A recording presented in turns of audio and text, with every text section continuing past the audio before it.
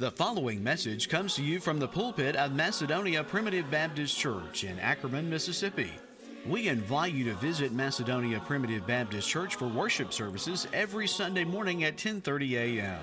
Macedonia is located at 11 Staten Road on Highway 15, 5 miles north of Ackerman, Mississippi.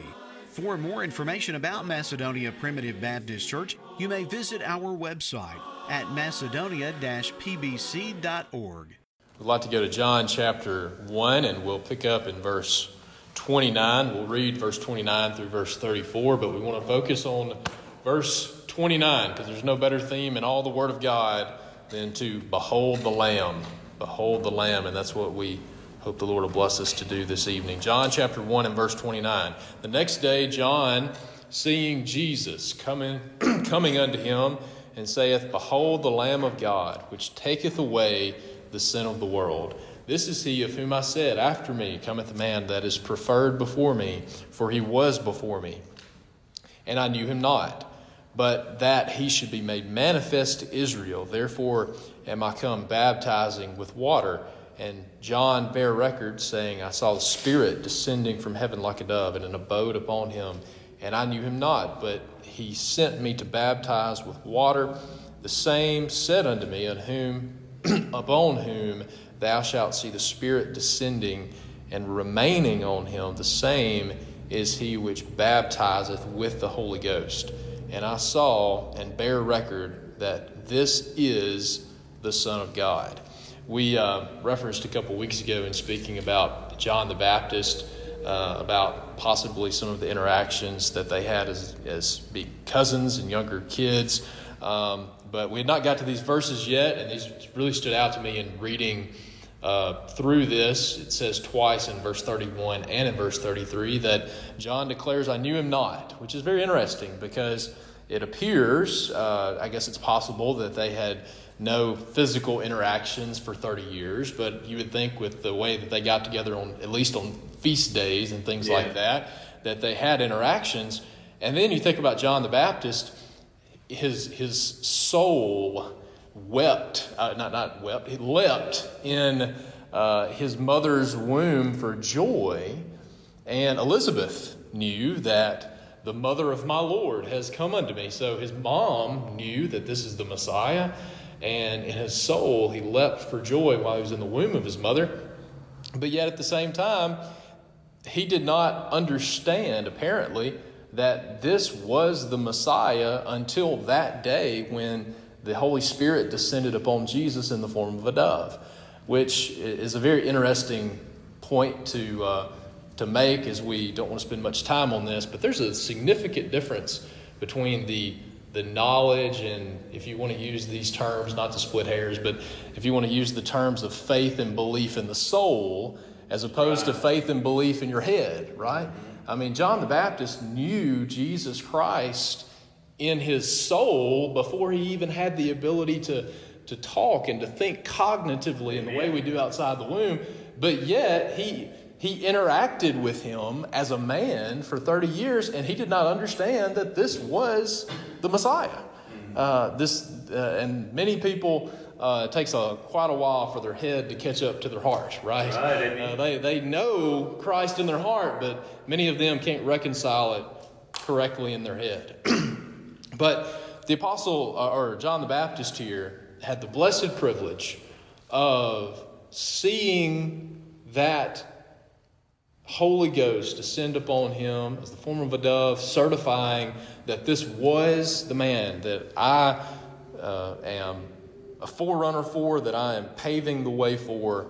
And he had the blessed privilege in verse 29, the next day, John, seeing Jesus coming unto him, said, Behold the Lamb of God, which taketh away the sin of the world. Behold the Lamb.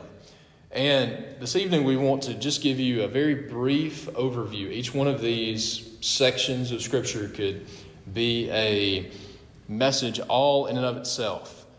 But the theme of not just the entire Bible, but the theme of all of eternity is the Lamb. Okay? The focus of all of eternity is the Lamb. Amen. From Genesis to Revelation, we see the picture of the Lamb. And then after this world is wrapped up and folded up like a napkin and the Lord comes back and burns it all up, the focus for all of eternity is on the worship of the Lamb. Worthy is the Lamb. And that's our blessed privilege to worship Him. I mean, I'm so thankful for the way that God set up His kingdom and set up His church, the simplistic way in which we worship, because we have the privilege to worship the Lamb in the same way that we will be worshiping the Lamb in heaven for all of eternity, right? You know, there's not going to be a praise band in heaven, right? There's not going to be faith healers. There's not going to be all of these shenanigans that happens in a lot of Christianity. You know what it's going to be? It's going to be the elect throng of God singing, "Worthy is the Lamb," for all of eternity. That's heaven. That's heaven. And that's our privilege to sing that same song here in the kingdom of heaven as well. So we want to go to the book of Genesis, all the way back to the fall. And we'll just begin here in Genesis chapter 3. And we know that man sinned. Adam and Eve partook of the forbidden fruit. And then God delivers a curse upon them. And it does not directly say here. Here in verse 21 it says, after He delivers them the various curses upon them as well as upon the serpent. And it says that the Lord made them coats of skins and clothed them. Now, it does not directly say that skin was made out of a lamb, but I think it's a pretty good assumption that it was a lamb, okay? If you'll just bear with me. That there was blood that was shed. I want you to understand this is the original sin that polluted the federal head was polluted, and now all the rest of the posterity of Adam is polluted. Right after that, I love the silver lining of the gospel that's even right here in Genesis chapter 3, that even after the fall of man, the Lord reminds Satan that this is a prophecy of the Lamb as well in verse 15, that her seed, the seed of the woman, is going to bruise thy head, and thou shalt bruise his heel, right? That's pointing toward the Lamb that would stomp the head of the dragon, of the serpent. And after that sin, the Lord made coats of them, which there is a covering for their sin. They previously were naked and not ashamed, but now sin has come into the world and they are ashamed. So there's a covering that needs to happen because of shame. And what was God's means of covering up their sin? Means of covering up that shame. It was to clothe them with skins. And again, it does not directly say a lamb, but I think we can easily presume that was the blood of a lamb that was shed to cover them by those skins after the fall. And then in the next chapter we have Abel. We have Abel coming and bringing an offering before the Lord. Abel is a keeper of the sheep, but Cain was a tiller of the ground. And in the process of time, this is Genesis chapter 4 and verse 3, in the process of time it came to pass that Cain brought of the fruit of the ground an offering unto the Lord, but Abel brought of the firstlings of his flock. Remember, he's a keeper of the sheep, right? So the firstling of his flock is this little bitty lamb. And he brings that lamb before the Lord. And then conclusion of verse 4, the Lord had respect unto Abel, right? Because Abel presented that by faith. And Abel was a child of God, and he made that offering in faith. But also he had respect to his offering. Right. Well, what was the offering? It was a lamb, right? It was a lamb. And then, of course, we know the unfortunate circumstance of Cain then slaying his brother out of jealousy. So let's go to Genesis chapter 22. In Genesis chapter 22, we have the promised son Isaac that is now a young man. At least he's old enough to be able to be strong enough to carry wood up a mountain. Right. So, I always envision him being a 13-year-old boy right here. He may not be, but he's definitely old enough to help his dad out with this offering, and he knows there's something missing from this. Behold, verse 7, Genesis 22, behold the fire and the wood, but notice, where is the lamb for a burnt offering? He knew not just that we make sacrifices, but he knew that we offer lambs in worship, right? The lamb was to be offered in worship. And he knew there was something that was missing. Where is the lamb? And Abraham said, God will provide himself a lamb for a burnt offering. And yes, later on here, he sees a ram caught in a thicket. And right when he's about to slay Isaac, he's stopped by the angel. And then you have this picture of substitution, that this ram goes in the stead of Isaac. But notice he says here, God will provide himself a lamb. Now this is pointing toward, obviously, the Lamb of God that came to take away the sin of the world. But notice the language, God will provide himself. The Lamb will be God, right? And that's, again, the whole premise of the Gospel of John, is that the Lamb is the Son of God. Amen. This Lamb is God manifest in the flesh. And God will provide himself a lamb as a substitute for his people. And praise God, that's what Christ did on the cross. Now we go to the Passover, the original Passover. Exodus chapter 12. And God's people have been in bondage for hundreds of years. And now the final last plague, the final last straw of the slaying of the firstborn will be the straw that finally breaks the stubborn will of Pharaoh. And he says on this night, in preparation for this, Exodus chapter 12, beginning in verse 3, in the 10th day of this month thou shalt take to them every man a lamb according to the house of their fathers, a lamb for a house. And if the household be too little for a lamb, let him take his neighbor next unto them. Verse 5, your lamb shall be without blemish, a male of the first year, and you shall take it out from the sheep and from the goats, and you shall keep it up until the 14th day of the same month, and the whole assembly of the congregation of Israel shall kill it in the evening. And thou shalt take the blood of this lamb, and strike it on the two side posts and on the upper doorpost, and then wherein they shall eat of it. So we have this blood of the lamb that is put in the form of a cross, right?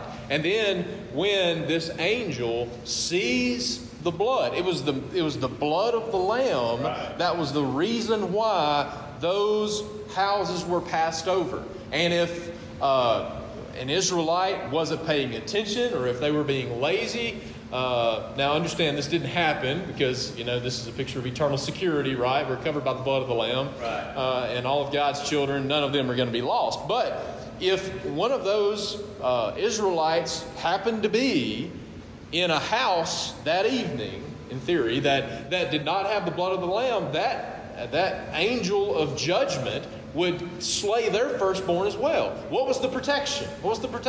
It was the blood of the Lamb, again, in this beautiful picture of the cross on the doorpost of the Israelites and God's people there in Goshen. But it wasn't solely because they were a natural-born Israelite that angel passed over them. It was because they were represented and covered in the blood of the Lamb. There was a lamb for a house, you see. That lamb represented everyone that was in that house. And the reason why judgment was passed over of God's people here in Goshen was because of the blood of the Lamb, right, that covered them and was applied to them, right?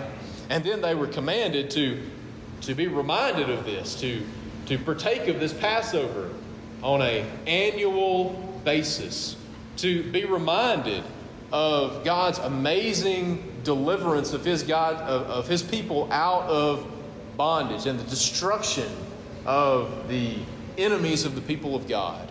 And Jesus Christ, we find this in 1 Corinthians chapter 5 and in verse 7, that Christ is our Passover, right? He is our Paschal Lamb, that his blood was shed and applied to the mercy seat, applied to the judgment room of God, that now, by his blood being sprinkled on the mercy seat, the blood of the Lamb being sprinkled on the eternal mercy seat, now judgment is passed over for all of God's people.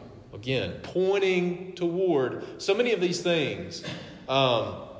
the Day of Atonement, there was not a lamb that was offered. There were bullocks and there were goats. But it's a similar kind of structure. There was blood of animals that was shed, pointing toward the culmination of that in Jesus Christ as the Lamb. They had daily offerings.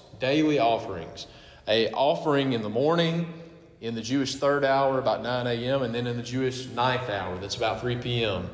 And every single day, there was an offering of a lamb of the first year. It had to be without blemish. Every single day, there was a reminder of the necessity of the shedding of the blood of the lamb because of the sins of the people, right? Every single day, there was a reminder of that. And as you well know, it's those same time periods from the third hour to the ninth hour, from 9 a.m. to 3 p.m. is the exact time period that Jesus Christ was on the cross, right? And then at the same time that over there in the temple, there was this little bitty lamb without blemish of the first year that was being sacrificed over at the temple, was at the same time that Christ cried out, "It is finished," and gave up the ghost, right? Oh, that's just... all of this is just such beautiful imagery, right? I'd love to just do about a 10-series message on this. It's all just so beautiful, beautiful pictures. But understand, the whole Old Testament, the daily sacrifices, the annual Day of Atonement, it was all pointing toward the necessity of these sacrifices are not sufficient because we have to keep making them every day and every year, right? They are pointing toward the Lamb of God that was without blemish, that was offered once, that went in the holy place once to make that sacrifice for sin.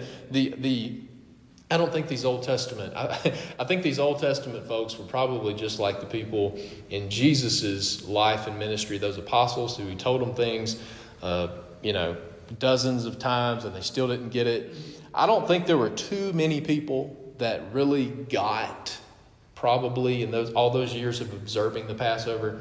I think that they probably looked back instead of forward. I guess you put it. I'll put it like that. They looked back toward the deliverance from Egypt, but I think there may have been a few people, maybe Aaron. Maybe the Lord gave Aaron a little bit of more knowledge, maybe, to understand there's something that's more significant that's happening here, that's pointing us toward the Messiah that's coming.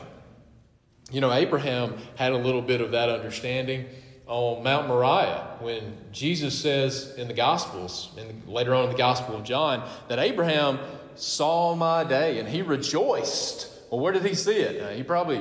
He saw Jesus Christ, I believe, in person there on the plains of Mamre, but I believe he especially saw Jesus's day there on Mount Moriah when God said, why did Abraham have the confidence to say that God will provide himself a lamb?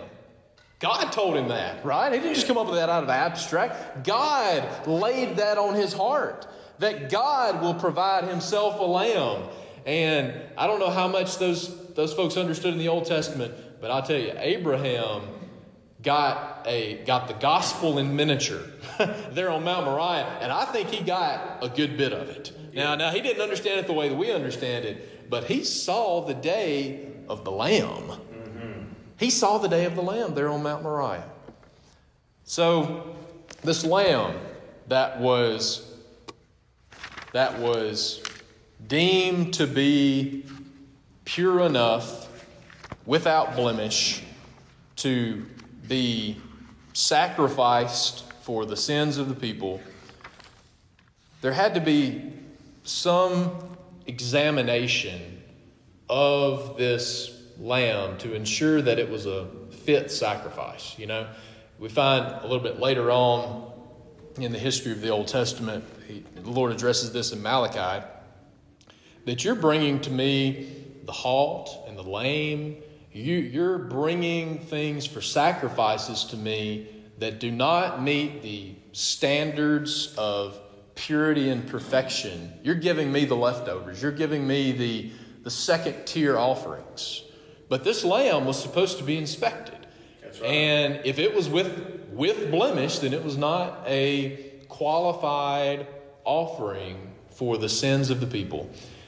And Jesus, all throughout his ministry, but especially on that last evening before his crucifixion, he was constantly being tested and proven to be the lamb that was fit to be without blemish to be offered to take away the sins of his people.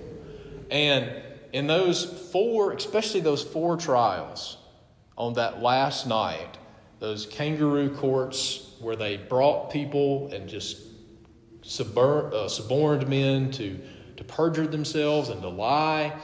You understand, right, that every single one of those things, Pilate reached the conclusion that I find no fault in him. Pilate declared the lamb was without blemish, right? Now he succumbed to the political pressure to crucify him. He wanted to gain political currency, but Pilate declared, he was tested, right? He was tried, and even Pilate declared that the lamb was without blemish. He was proven to be a worthy sacrifice. In Isaiah chapter 53 in verse 6, all we like sheep have gone astray, and we've turned everyone to his own way, and the Lord hath laid on him the iniquity of us all. He was oppressed and he was afflicted, yet he opened not his mouth. He was brought as a lamb to the slaughter, and as a sheep before his shearers is dumb, so he opened not his mouth. Which is, it's difficult for us to hold our tongue, to not defend ourselves, and most of the time we're at least partly in the wrong anyway. Right. But Jesus was perfect. Jesus was perfect, but yet he held his tongue, because if he did open his mouth in the fullness of his glory, we wouldn't have been born, because this world would have been eviscerated right then. Yeah.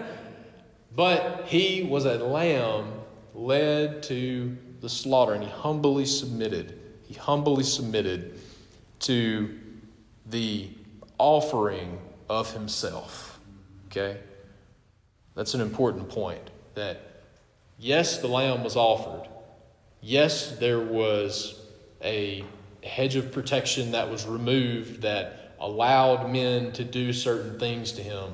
But it was not them that killed the lamb. The lamb was offered. Now, he gave up his life. Men didn't take it from him. Let's highlight 1 Peter chapter 1.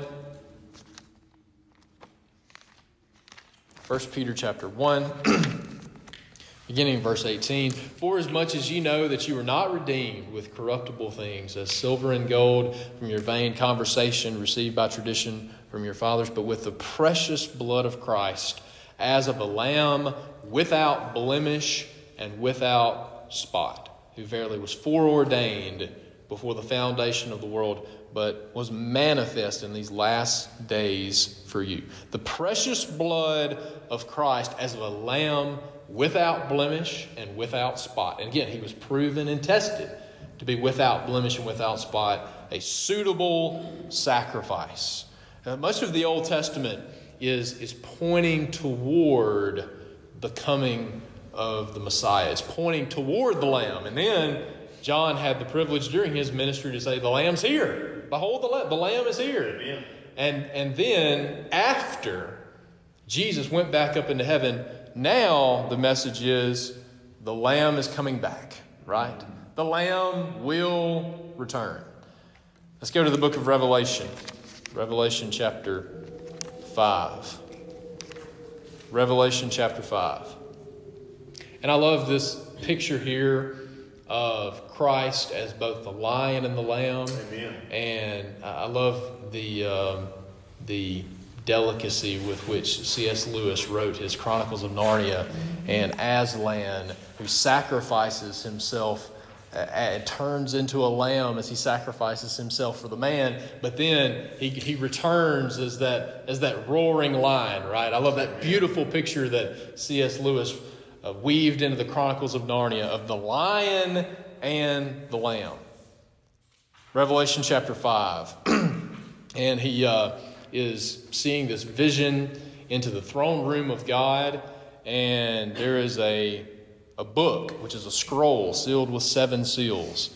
And when we say a book, it's not a book that we have that we open up. It's a scroll that is rolled up to a certain portion, and then a seal is put on that. So as each one of these 7 seals are removed, a longer portion of that scroll is now able to be read. And it's my understanding that this is a scroll, a book of church history. So each of these seals that are unloosed, you see a little bit more, a little bit more, a little bit more. And then finally, when you get to that last seal being released, that last seal being loosed, it's the last era of the history of the church kingdom. And that final last seal is concluded by the return of the Lamb. Okay? Wow. But he sees this scroll here, and he wept much because no one there in heaven was worthy to take of that scroll. I wept much. He says that in verse 4. But then one of the elders in verse 5 says, "Weep not, behold, the Lion of the tribe of Judah, the Root of David, hath prevailed to open the book and to loose the seals thereof." He is the sovereign, omnipotent controller of not just all of human history, but all of church history. I love this beautiful picture here in the book of Revelation. You have all these enemies of the kingdom and the enemies of the church, and the Lord suffers them at least a little bit of leeway to be able to do that. But even when especially there in Revelation 17, where you see the beast getting influence and authority, you see there that the only reason that is happening is because the Lord is allowing it to happen. He's in total control of the unveiling of all of church history and all of world history. The Lamb is in total sovereign, because he's the one who has the authority to not just hold the book, but to loose the seals. So he's the one that's in control. He has the authority to open the book and to loose the seals as the King of Kings and the Lord of Lords. And I beheld, and lo, in the midst of the throne. So remember, he's introduced here as the lion, right? The Lion of the tribe of Judah. But what does he see? Does he see a lion? Instead, he sees a lamb as it had been slain. 7 heads, 7 horns, and 7 eyes, 7 spirits of God that came upon all the earth. And then he comes and he takes the book out of the right hand. Now, that's God that's on the throne right there. So if someone has the audacity to come up and take the scroll out of the hand of the one that's sitting on the throne, they better have the rightful access to do that, right? And he does. He does, because if they didn't, no doubt they would be struck dead in a moment. But he had the boldness to come and take that book. Why? Because he is God, right? Amen. He is the Son of God, God manifest in the flesh. And he came and took the book out of the right hand of him that sat upon the throne. And when he had taken the book, the 4 beasts and the 24 elders, which in some way depict the elect family of God, because thou art worthy to take the book and to open the seals thereof. For thou wast slain and hast redeemed us. Those 4 beasts and 24 elders are figurative of those that have been redeemed out of every nation, kindred, people, and tongue. They're figurative of the elect. So then, what does the elect do? Thou art worthy to take the book. You've made us kings and priests. Verse 10. Then verse 12. Saying with a loud voice, "Worthy is the Lamb that was slain to receive power and riches and wisdom and strength and honor and glory and blessing, and every creature which is in heaven and on the earth and under the earth, and such as are in the sea, and all that are in them, blessing and honor and glory and power be unto him that sitteth upon the throne, unto the Lamb forever and ever." You see, that's the theme of heaven. That's right. That's the theme of heaven, is worthy is the Lamb. I want to highlight quickly, and I would encourage you, go and just do a quick search in the book of Revelation of all of the references and the usage to the Lamb in Revelation, and you will be blessed and edified by reading every one of those references to the Lamb. We find here in Revelation chapter 7 another picture and glimpse into the elect family of God. After this, I beheld, and lo, a great multitude, which no man can number, of all nations and kindred and people and tongues, stood before the Lamb, clothed with white robes and palms in their hands. They cried in verse 10, salvation to our God, which sitteth upon the throne, and unto the Lamb, right? Worthy is the Lamb. And let's go ahead and skip down to verse 17, verse 16 first. They shall hunger no more, neither thirst any more, neither shall the sun light on them, nor any heat, nor any heat. For the Lamb, which is in the midst of the throne, shall feed them and shall lead them into living fountains of waters, and God shall wipe away all tears from their eyes. And I believe that we can easily put the Lamb there in that last phrase. The Lamb will wipe away all tears from their eyes. Now, what's going to be so special about the Lamb wiping away those tears is because He has shed those same tears as He was tempted in all points as we are, yet without sin, right? He shed tears over the loss of loved ones. He shed tears over sin and wickedness and seeing the degradation of this world. And He's seen people fall away and have His own heart broken over that. He's been betrayed by people that are close to Him. Yeah. The Lamb will intimately wipe away all of our tears because He knows those tears, because He is our faithful and great high priest. We'll conclude in Revelation chapter 19. Again, I would encourage you to search all the references to the Lamb in the book of Revelation. But this is the culmination. This is the culmination of all of human history, of all of redemptive history. This is the culmination. The Lamb, Jesus Christ, has been bragging on His bride for all of eternity. But those angels have always been very confused. Because the angels see us as we are right now, right? We have to go minister to them and get them out of the messes they keep getting themselves in, right? That's the role of the angels, and they can only see the elect in our fallen state right now with all of our mistakes and all of our messes. But the Lord, through the lens of that eternal covenant that we find there in Romans chapter 8, He views His bride as already glorified. So He's been telling those angels for all of eternity about the beauty of His bride. And those angels are saying, these folks, are you sure about that?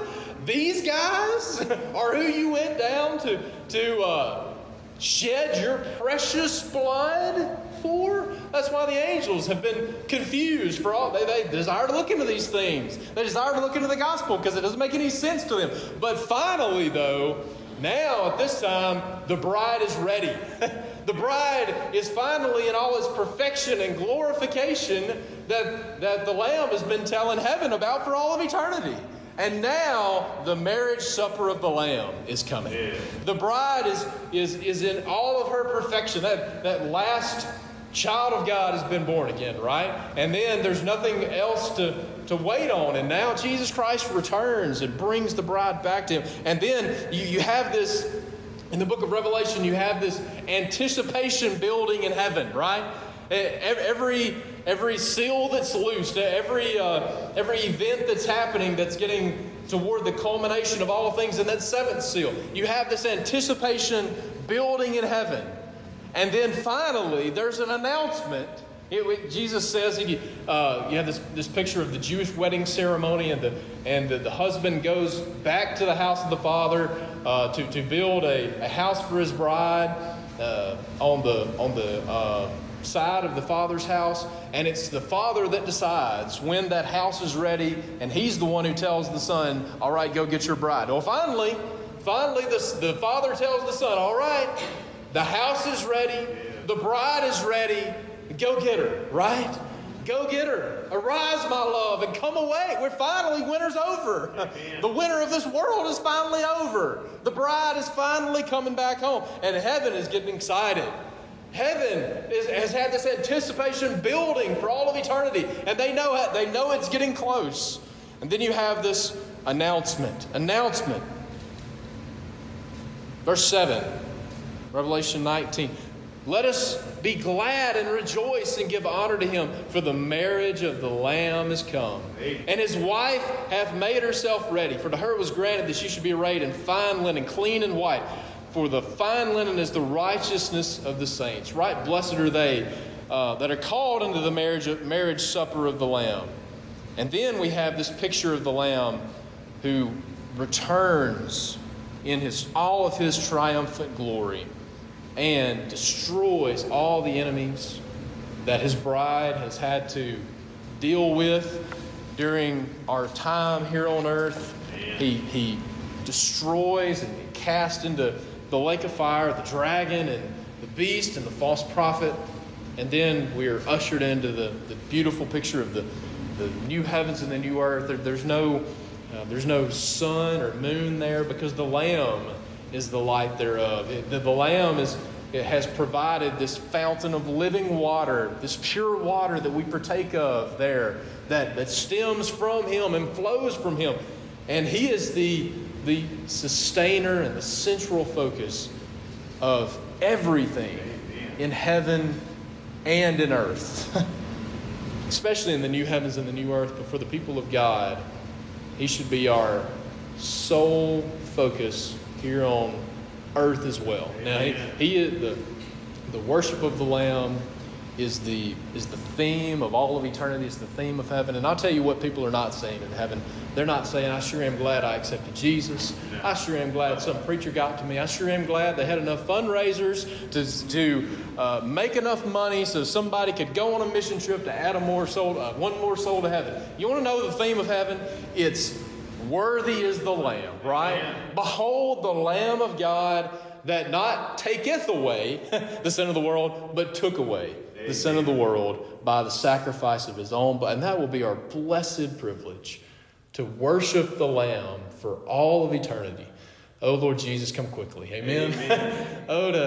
I see a lot of things in the Bible that seem to be the precursors for the second coming of the Lord. If I'm around when the man of sin is revealed, it's going to be a difficult time. But I feel like, at least when I'm up in the Spirit, that I would be willing to endure those tribulations. That's right. Just for that moment and the twinkling of an eye. Now, it's going to be great to be resurrected too. But there's part of me that says, Lord, boy, I'd love to see you coming, right? I'd love to see the Lamb coming back and be transfigured and to be changed and to be glorified. That is the culmination of everything that the Father, the Lamb, and the Holy Spirit covenanted before the world began. This is the culmination of all things, is so shall we ever be with the Lamb. Amen. And worship Him in all of eternity. Lord Jesus, come quickly. We thank you for listening to today's message and invite you to visit Macedonia Primitive Baptist Church for worship services every Sunday morning at 10:30 a.m. Macedonia is located at 11 Staten Road on Highway 15, 5 miles north of Ackerman, Mississippi. For further information about Macedonia Primitive Baptist Church, you may visit our website at macedonia-pbc.org.